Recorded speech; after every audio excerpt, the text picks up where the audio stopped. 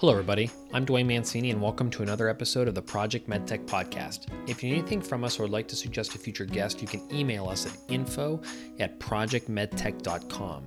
If you enjoy this podcast, please subscribe and leave a review. And you can always visit our website, www.projectmedtech.com, or follow us on LinkedIn. If you're enjoying this content, don't forget to check out our other podcasts by searching MedTech Money on your favorite podcast platform or by heading to our website. MedTech Money is an interview-style podcast focused on demystifying raising and investing capital for MedTech startups. This episode of the podcast is brought to you by Galen Data. Galen Data is the cloud for medical device makers. The Galen Cloud provides a configurable platform for device-to-cloud connectivity that is compliant to FDA, HIPAA, and CE mark standards. Built on 40-plus years of collective experience developing compliance systems in the medical device industry, the company's goal is to make medical device cloud connectivity available to all at a fraction of the cost while shaving months off the development timeline. In this episode, our guest, Jeremy Stakowitz, and I discuss his current pre-commercial diagnostic company he is leading, how to choose your first indication for use when you are a platform technology, what about the second and third indications, what led him to Senzo, his experience with raising capital, the importance of naming of the rounds, what it is like being brought in to lead a company when you are not a co-founder, and so much more. So without further ado, my discussion with Jeremy Stakowitz. Medical innovation starts with medical discussion. Talking about the future and what comes next with Project MedTech. Okay, Jeremy, welcome to the podcast. Hi, Dwayne. Good to be here. Thank you very much for inviting me. Yeah, absolutely. So let's start off with who you are and what you're working on at a high level now at Senzo, and then I'd love to dive into some of your background as well. Yeah, that's great. Thank you. Yeah, I'm the CEO of Senzo. Senzo's an innovative in vitro diagnostics company. We've been around for about 5 years, really honing our technologies. We are pre-commercial, but are working on becoming fully commercial. And we've learned a lot over the years about how to bring diagnostics closer to individual patients and healthcare providers. And the main way to do that is to create point-of-care technologies that have all the performance of the testing done in central labs. So I think there's broad agreement that the more testing we can do at home, in clinics, in long-term care homes, and pharmacies, the better. But nobody wants to sacrifice any sort of test quality for that convenience. And so that's really been the trick, is to innovate and create technologies that match the performance, the great performance we get out of central lab testing, but make it in a more convenient, timely, efficient, less costly package. And many companies are working on that, but really happy that Senzo is kind of leading that charge as well. And so some of our platforms are more instrument based, but the one we're particularly excited about, we call ALF, amplified lateral flow. So it's the lateral flow test we've all come to know and love. Pre-COVID, we mostly knew of them from pregnancy tests, but now we know them from all the great COVID testing we've had to do, and we look at that as an opportunity to say these work really well for at-home use or professional use. They're easy to use, they're low cost, they're flexible. But how can we improve the performance of them so that they match those central lab tests? And so that's what we're working on, and we're close with our first application, which is for COVID. But it's really a platform where we could take this into, kind of, you name it, antibacterial, antiviral, antifungal, hospital infections, right? So you could screen people for C. diff or MRSA, or the school nurse can test your kid for strep, rather than sending out for a culture, or in low resource areas, testing for malaria and tuberculosis. So very diverse platform, but really the hook is it's an under 10-minute test, and we have a proprietary trick that allows us to have incredibly high sensitivity and specificity, and this is really something we've discovered in the last 6-8 months. So it's almost it's a running case study in how you bring a new technology to market. How do you finance it? How do you partner? How do you build internally? So a challenging but fun project for me and my team. Yeah, awesome. So it's a platform technology. I'm curious. Well, and there's a COVID aspect. So answer it how you want, and I'll just ask the question, right? So when you have a platform technology, a lot of the questions that come up with entrepreneurs is, well, how do we pick our first our first indication for use? I mean, how do we pick our first market? Is it truly just going after the largest one, or is there regulatory or reimbursement or clinical discussions that kind of cave into that? So for you, I'm guessing maybe COVID skewed that a bit, but how do you choose, maybe not your first one, but how do you choose your second and third indication for use then? Great question, and we're still working through that. So I think that my answer is real time. Good, Um, I good. think it. I mean, historically, I've had this situation as well. Both before I was in diagnostics, I worked on the therapeutic side. I think ultimately it comes down to what is your technology able to deliver, and so some technologies are incredible but niche, or they're not able to be flexible to handle a lot of different applications, but the one application they can handle is amazing, right? So it could be a very specific cancer marker or something, or a cardiovascular marker, and then it's sort of decided for you what you have to go after, and then it's just executing. And then diagnostics platforms, generally speaking, you develop instrumentation and then you fit the assays around it. In some cases, like full genomic screen or something like that, they're very specific applications. But the nice thing for us is, as I mentioned, we aren't really limited by sample type. We can handle blood, nasal swab, sputum, urine, and all kinds of different applications. So the great thing is the sky's the limit. We could take it in any direction. Sometimes, though, when you sit down with a piece of paper where that's your directive, it's really hard to know where to get started. And for us, the reason we looked at applying our technology learnings and prowess to lateral flow was because of COVID. We saw the COVID tests that were coming out, which were fantastic. What the diagnostic community's been able to do to ramp up to produce billions of these tests to return our lives to a semblance of normality should be heralded. But there are deficiencies in the at-home tests. And so we looked at that and said, this window where you are testing positive, or I'm sorry, you are positive, you're infectious, but you're testing negative on lateral flow, that creates issues, right, with infecting others. How could we get a lateral flow test that was accurate as PCR from the get-go? And so that was kind of the challenge we took. And lo and behold, we made a technology discovery, which we've now put IP around. And so since we kind of started with COVID, we continued with COVID. The other reason for that, frankly, is there's still a high testing need for COVID. We'll see what happens in the fall. And also the FDA still has the emergency use authorization. So it makes sense to take advantage of that pathway while you can. What comes next after that is a fun challenge.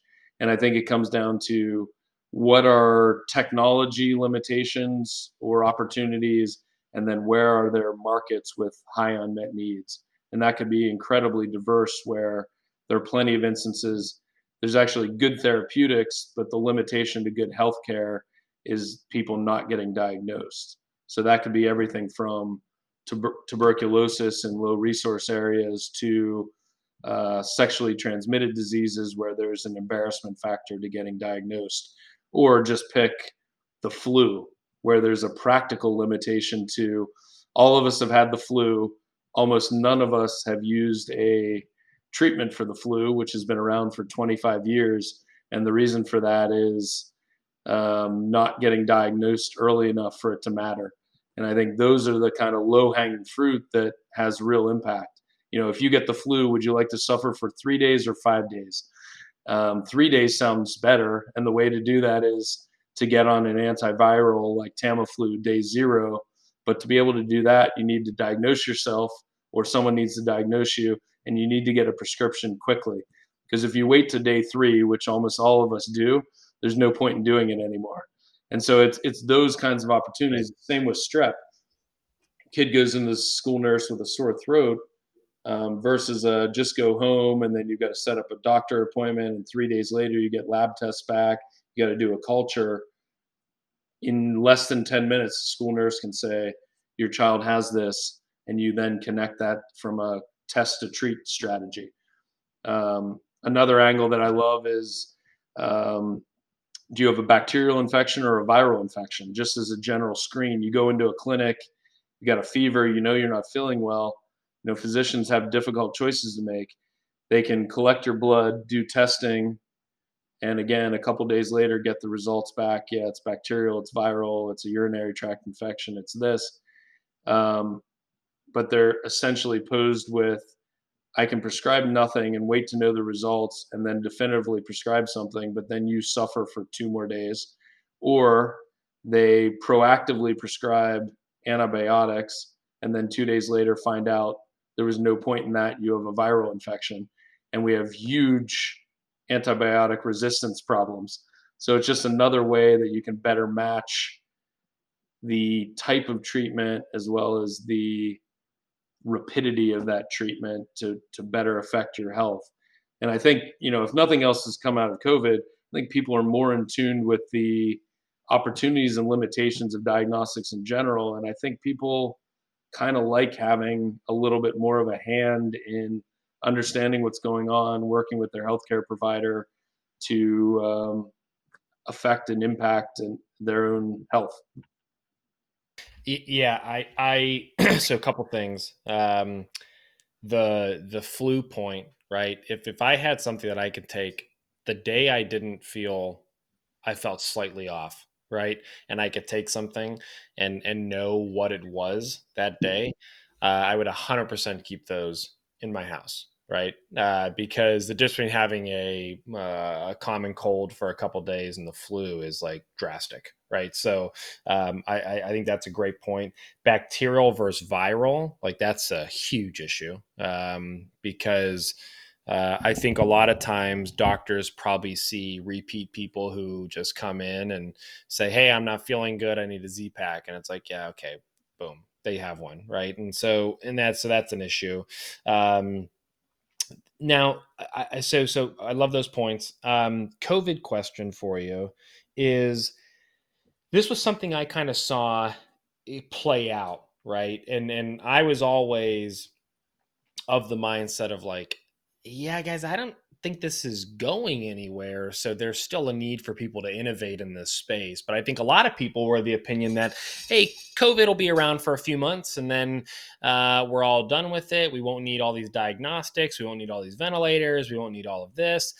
Was there any point in time in this journey, right, where you were like, hey, maybe we should pivot out of COVID. Maybe it's not going to be around, or maybe it's not, there's going to be too many players in it. Did those conversations come up, and maybe what was the discussion points like? Yeah, I think for us, it was a little unique just because the reason we discovered this technology was because of COVID and because all of this is so new. So I can imagine for a lot of my colleagues across diagnostics where they have existing platforms and had to decide, do we try to develop a COVID test to put onto our existing platform? Are we too late? Are we too early?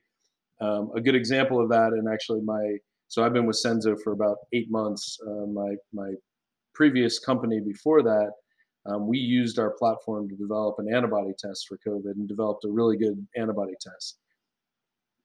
Lots of people developed antibody tests, and as it played out, while I still think antibody tests are valuable in some ways, the market for that never developed.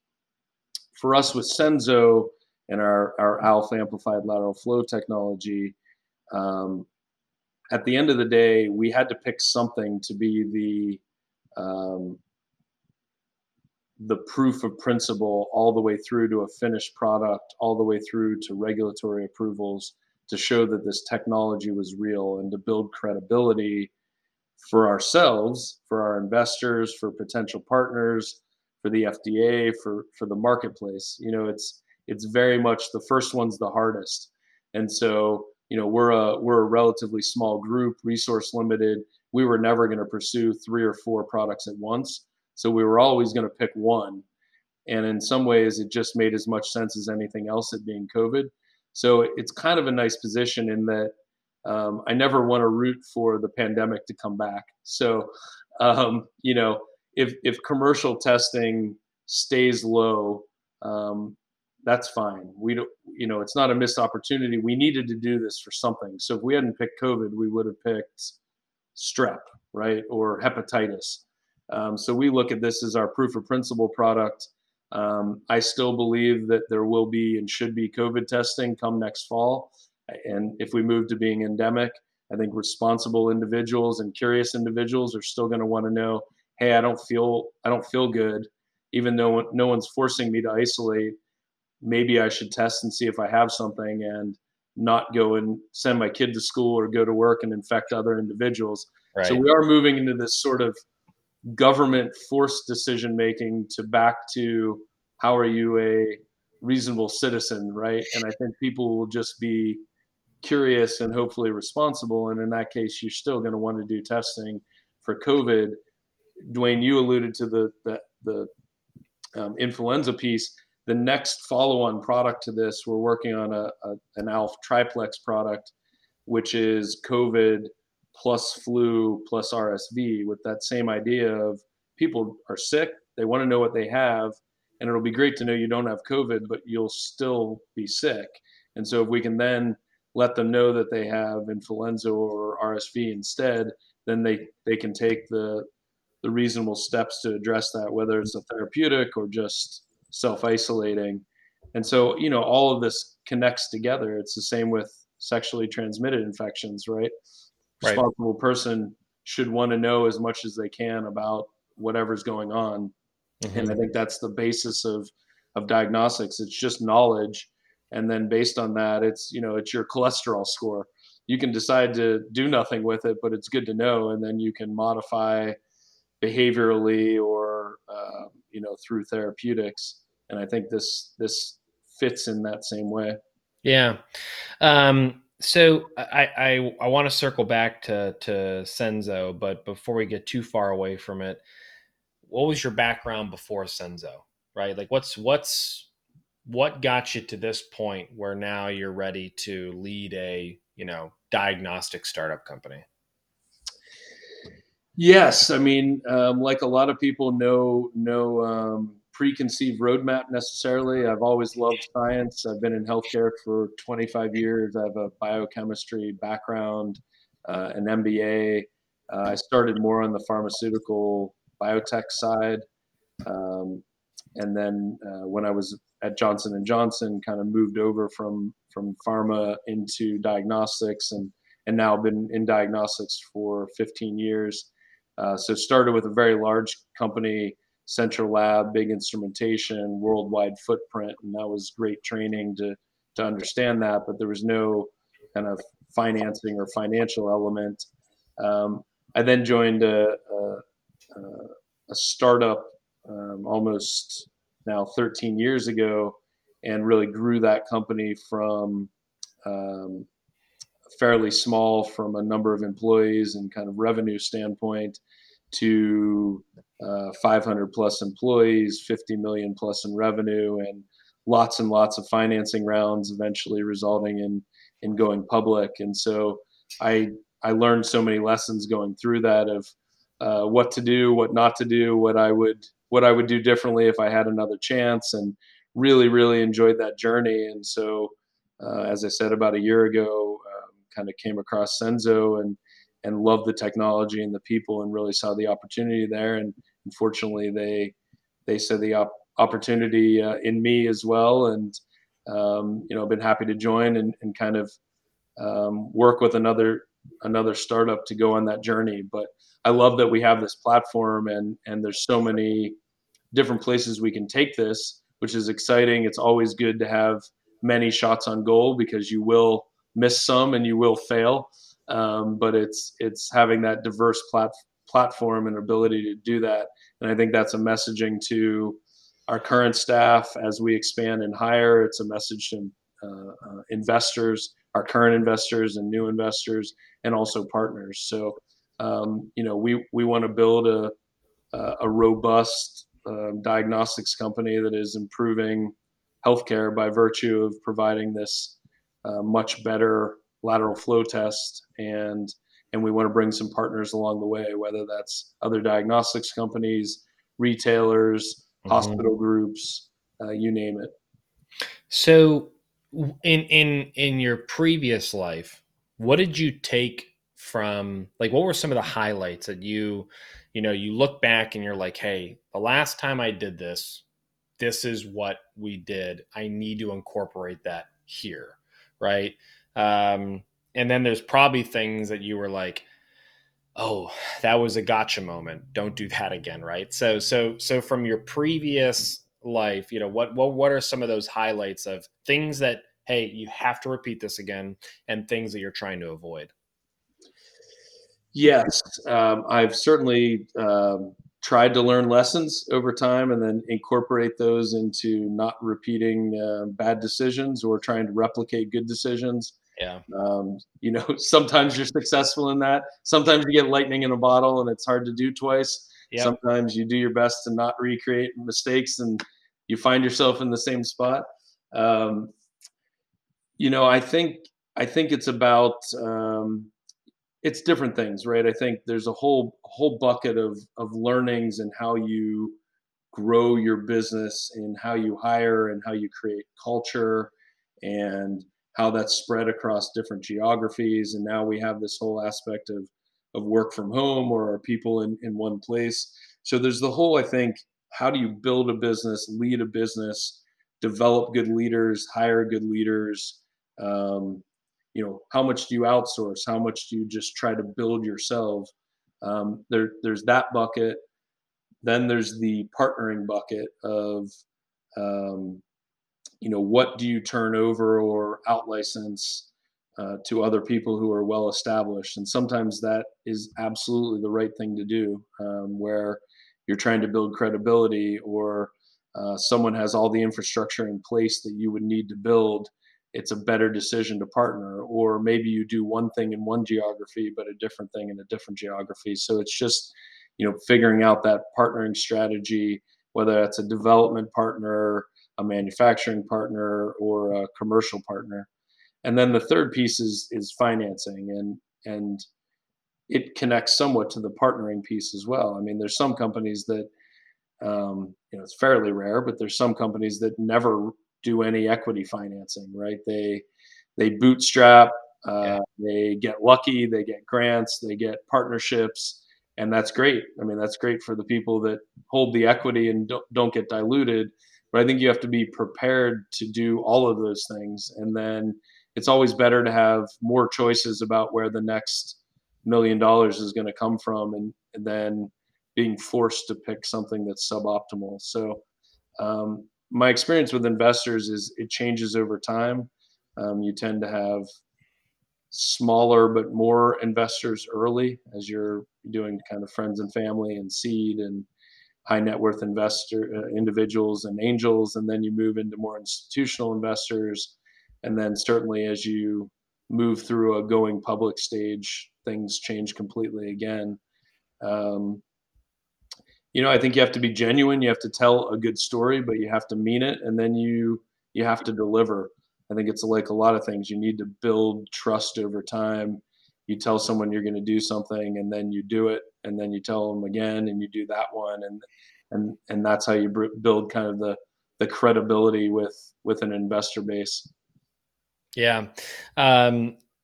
So in relation to equity financing and non-dilutive capital, you touched on it there. You know, I think depending on who you talk to, they're like, oh, well, yeah, there's plenty of grants available and this and that. But the problem too is is timing, right? And the timing of grant money is just slower. It just is, right? And so your timing of going to market matters. And I think sometimes people think, well, if I have a great technology, then the window's always open. And I think that's probably more rare than people expect. And just from what I've seen, it doesn't matter how slick your technology is, your window is constantly opening and closing, and you've got to hit that right. And so, I think just with non-dilutive capital, it is great for some people, and for others, that timing aspect could really, hurt a company. And so, I'm glad you brought that piece up, because it is a difficult decision to make at an early stage of, hey, do I go after angels or friends and family? What does that look like? Or do I go after grant? Do I do both? And how much do I put my eggs in one basket? So I think that's a difficult conversation that companies have to make at a very, very, very early stage, right? A lot of times we talk to entrepreneurs who are like, wow, there's these VC groups and private equity groups and family offices. And, they name off all these like conventional fundraising sources. But the problem a lot of times is most of those aren't getting involved in a seed round. Or a pre-seed round, or these really early stages. So it's kind of difficult to pinpoint where you should go from there. No, it's a great point. And I mean, the other thing I would say is, I mean, the easy answer is you should do it all. And that probably is the right recommendation. Then it just comes down to hours in the day and resources. And the thing about non-dilutive grant funding is it is slow getting an answer, sometimes slow funding. There's sometimes restrictions on it.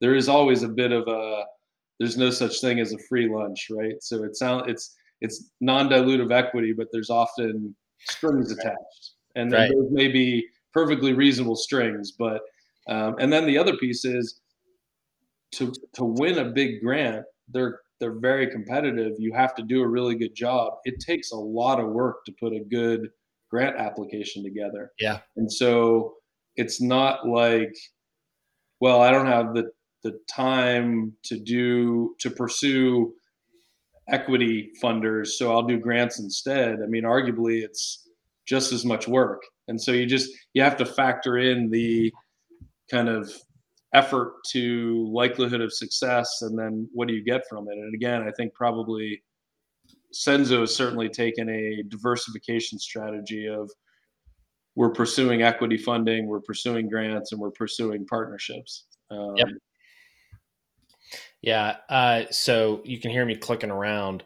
This is a good plug for episode 91. So this will be 5 or 6 episodes before yours. It releases next week. The episode is with Ashley Mooneyham. So if you're listening to this one, you should go back. If you're asking about non-dilutive funding and the timing, success rate, that kind of thing, Ashley works on a lot of that. And she was super transparent with success rate, timing, real timelines. I'm doing air quotes because that is also a thing that people probably need to realize with groups is there's the stock turnaround time, and then there's what the real turnaround time is. And so she kind of demystifies all of that for us, which is really nice. That sounds great. I'll check that out. Yeah. For you, it'll be released in 2 weeks, right? People listening to your episode, it was released. Right. So, time machine. right. So, so where is like Senzo current date? How many employees? Did you? I thought I remember talking about this. You just had closed a raise recently. Where's all that stand? Yeah, so Senzo, I am U.S. based. We are, starting to put together our plans for building out the U.S. business a little bit, but we sort of view ourselves as a growing global business. But the bulk of staff are located in London, and we're under 20 people, mostly focused on R&D, as you might imagine, as well as the quality, clinical, regulatory. So where we are is we've frozen the design of our first lateral flow product, the COVID Okay. product. We are working our way through the process of CE marking that product, as well as starting clinical trials in the May June time period in the U.S. So we've had lots of good interactions with FDA, and so we're looking to bring our product to market in Europe and the US by the fall, and then a fast follow on with 3, 4, 5 other products, some of which I've mentioned, like the triplex product, um, sexually transmitted disease products, strep, and some others. And we'll do that in a combination of doing the R&D and clinical and commercialization on our own, as well as signing up partners who may specifically say, "Hey, we play in this space already, but there's a giant unmet need in hospital infections, and we've got a great PCR test, but what we hear from our customers, they'd love to augment that with a bedside lateral flow option." Or you're seeing more and more, we're to some degree, we've seen this during COVID, where um, you know offices don't necessarily want sick people inside, right? So Right. there's this whole triaging element before you even get into a waiting room, right? And whether even in a clinic. And so how does that work? Where you may have a triage kind of screening test for a variety of things before you even meet with your healthcare provider. So um, that's really where we are with kind of the next phase of our tests. From a financing standpoint, up until this point, we've done seed rounds essentially, but we're in the midst of closing a pre-Series A round, which will close in early May. So perhaps by the time this podcast is out, it'll be closed and there'll be more public information on that. But we're excited about that because it includes an institutional investor, a strategic investor, as well as a reinvestment from a number of our current investors. So it's a nice round, a couple $1 million, and that gives us a really good runway to kind of get through a lot of these uh, pivotal stages and steps and value creation events for us over the next 6 months. And then we'll see what happens during that time as far as non-dilutive funding partnerships. But the likely goal will then to be participating in a much larger Series A investment in the September timeframe. Okay. That, Great. that's the timeline. Now, what I have certainly also learned is things always take longer than you think they will, Yeah. and also always be open to and flexible about things coming out of left field. Yeah. Hopefully, good things, sometimes bad things, but you never know. When you're a small company, you've got to remain flexible and able to pivot because you're so disadvantaged resource wise that your one advantage is the lack of bureaucracy and being able to see Yeah. an opportunity and quickly move towards it, which larger companies struggle with. So, uh, Mightily. that's the plan as we sit here, Dwayne. But things can change. Okay. So a couple things I wrote down that I want to talk about. Um, Naming of the rounds. How important was that for you and for the investors? Because um, uh, I necessarily didn't realize this when I first started this podcast, even, and that's just like by nature how I work. Like I try to break things down to like the simplest level, right? So for a naming round, I was like, yeah, why does it matter? It should just be, what are you trying to do with that money, right? And that's how it should be. But and marketing people, I start to make more friends, and one of the co-founders of Project MedTech, who's much bigger into the marketing and perception area, was like, well, a lot of that perception matters. And I'm like, oh yeah, okay. So now I've been getting educated on this constantly, but with the naming of rounds, it matters a ton. So I'm curious on what your um, experience has been with that, because it sounds like you've probably had similar experiences, because I've noticed what you've called each one of the things you just mentioned. None of them were a Series A. So kind of maybe walk through that a little bit. Yeah, great question. I am certainly not the arbiter on this. I'll give you my experience and my opinion. I think to some degree the guys with the money kind of make the rules on this one, but I agree with you. It matters. It's funny because it matters in both directions. On one hand, you don't want to have too many series, right? You start getting series D, E, F, then people are like, hmm. Mm-hmm. On the other hand, if you're not yet at a series A, you can be deemed too early, too risky, whatever that might be. I think the tricky part is, though, there's no, at least as far as I understand, there's no consistency in what is what, right? Like a $10 million round for one company could be seen to not meet the criteria of a Series A for whatever reason, but for another company, it's a Series C, right? And if you're a small diagnostics company, you're probably raising a lot less than if you're a small biotech company, just because they need so much money to get through clinicals. So a Right. biotech Series A might be 50 million, and our Series A might be 10 million, but they're Right. still all viewed as Series A. So it is, I would say, amorphous. Mm-hmm. We have talked about this. We're still talking about it. What to call the round we're about to close. Um, we seem pretty clear that the next round will be Series A. This for us is kind of our second or third round. So is it a pre-Series A? Is it a Series Seed 3? Um, yeah, at some point I think it's probably, it feels like both semantics and people don't take it that seriously. But then if you can't, if you're able to talk through your investment history with an investor, it doesn't matter at all what it's called. But if Right. someone's just left to look in like Crunchbase or something and see what your name is and what the name of your round is, people will judge that, right? Right.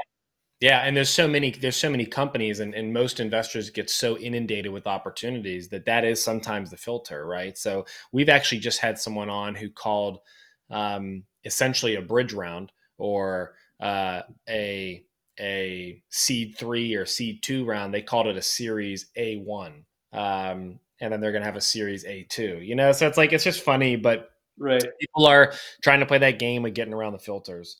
Well, Um, and I think some of that has been created by the VCs themselves, because I mean, they are inundated, and so they have to draw a line for themselves of, we don't invest earlier than this, earlier than that, and then sometimes they'll use the nomenclature like, we'll never do earlier than Series A. yeah. Well, then if you want their money, you're gonna want to call whatever you're trying to do a Series A, so it fits into their box, because Right. it, for them, they, as long as it's a Series A, they might invest 1 million or 50 million. Hmm. So it is a funny semantics. I'm sure through like I'm sure there is some definition somewhere of a standardization within the venture capital community, but practically speaking, I'm not sure how much that gets adhered to. Right. Yep. No, it's good. Um, Now, the other question I had is, what about coming in as, you weren't a co-founder of the company, correct? So you were brought in to lead the company. I'm assuming the co-founders are still involved in the company somewhere, right? So talk about that a little bit, because I think that's when it's a co-founder that eventually, that maybe was the CEO or president, right? And then eventually they realize, hey, you know what, to get to the next step, I'm not the right person, right? So we talk about that frequently on the podcast. And then we also talk about, well, what about when you're that person coming in, right? And now you're taking someone's baby and helping take that to the next level, and supporting in the growth of it. So what was that like? Was there hurdles? Was it clean? I mean, did you feel weird, even though it was like, because then there's that aspect too, where it's like, well, yeah, the people can make it as inclusive as you want, and make you feel like you're part of the family, but there's still, no matter how much someone does, you still got to feel a little bit like, okay, I'm kind of the outsider coming in. So maybe walk through that a little bit. Yeah, I think that is, it's a great challenge for, as you said, any. I don't think it's just CEO. It could be CFO. It can be senior managers who come into kind of a business that had been run for a while or a long time by founders. And I think you get the same thing with like family run businesses that have been around for 30 years, and then they decide, okay, for whatever reason, need to bring in external management. I so I'm still working on it at Senzo, right? So it's only been 8 months. My previous role was very much like this, where I was brought in as president and CEO, and they as a management team had been together for a long time. They had built something, small but really good. And I guess it comes down to building credibility and trust, not forcing it. And it's a human dynamic. I mean, I think it's a lot easier if the whole setup is mutually agreed, which is the case here at Senzo, which I just look at it as the founders needed a different resource and more resource, and that's me. And I'm not, I'm adding to the team. It's not that I'm taking responsibilities or a role from someone else. It's that as you grow, in any case, you need more people doing more things and different things. And whether the original people were capable of that or not is sort of beside the point.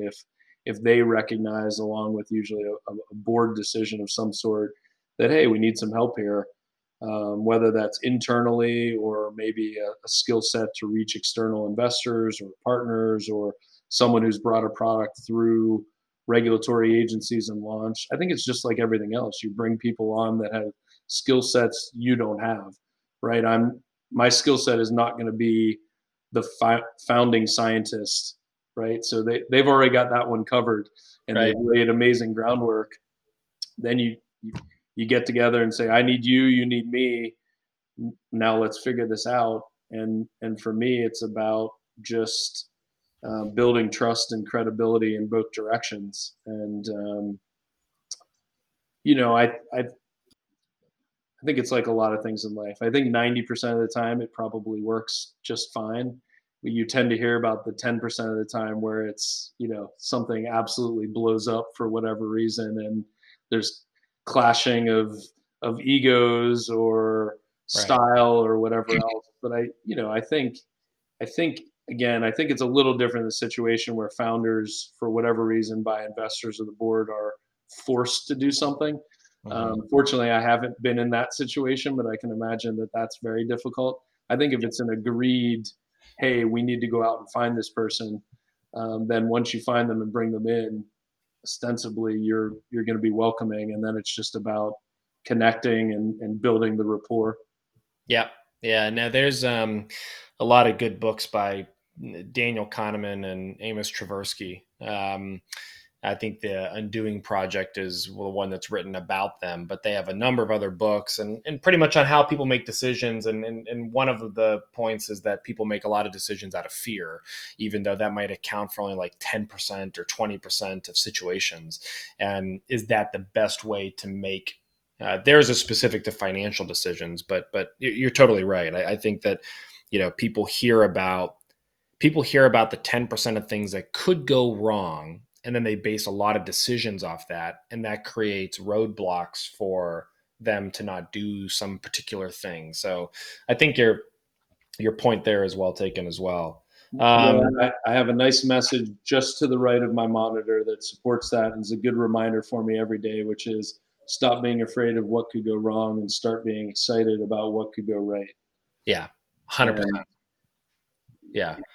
It's not always easy to do that, but that is a good way to think about things, especially in a startup environment. You have to take risks to some degree, and again leverage the assets you do have, which include flexibility and quick decision making and taking risks that allow you to outmaneuver your much bigger, well-established, well-resourced potential competitors. Yeah. And you're competing against other startups, right, for partners and investment and attention.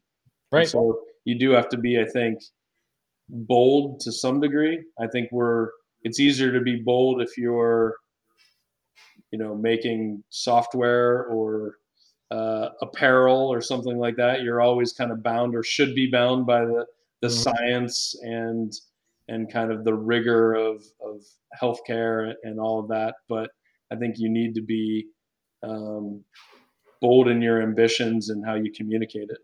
Yeah, no, I like that. Is there anything else that we missed that you wanted to touch on? I can't think offhand. I mean, I think, I think it will be very interesting. Let's all hope that we are kind of coming out of this pandemic. It's been 2 very weird years. Yeah. And I think some of the things that have changed, we don't even realize yet that they've changed, and we'll look back on it in 5 years. But I do think, whether that's working from home, right? Or, how company cultures get built and how people come together or don't come together. Those are how we travel. All of those are a lot have been written on those. But I think there'll be a lot of more subtle, nuanced things that when we get back to life that kind of are fundamentally changed. And I really do believe one of those is the way we think about diagnostics, or perhaps think about them at all. And it fits in nicely with kind of where technology was catching up with the problem. So I'm just really excited to see how this all plays out, independent of Censo, but also inclusive of Censo. Yeah, awesome. All right, Jeremy, hang on for 1 minute. We'll chat offline here, but appreciate your time today. As always, in the show notes, I'll have Jeremy's LinkedIn page, I'll have Censo's website. So if you want to get a hold of Jeremy or the company, you can do so through the website or LinkedIn. But Jeremy, thanks so much for your time. And thanks for doing this. Yeah, thanks so much for the opportunity, Dwayne. Good speaking with you. Yep. Thank you for listening to the podcast. If you enjoyed this podcast, please subscribe and leave a review. If you need anything from the podcast, you can always contact us at info@projectmedtech.com. Thanks for listening and have a great day.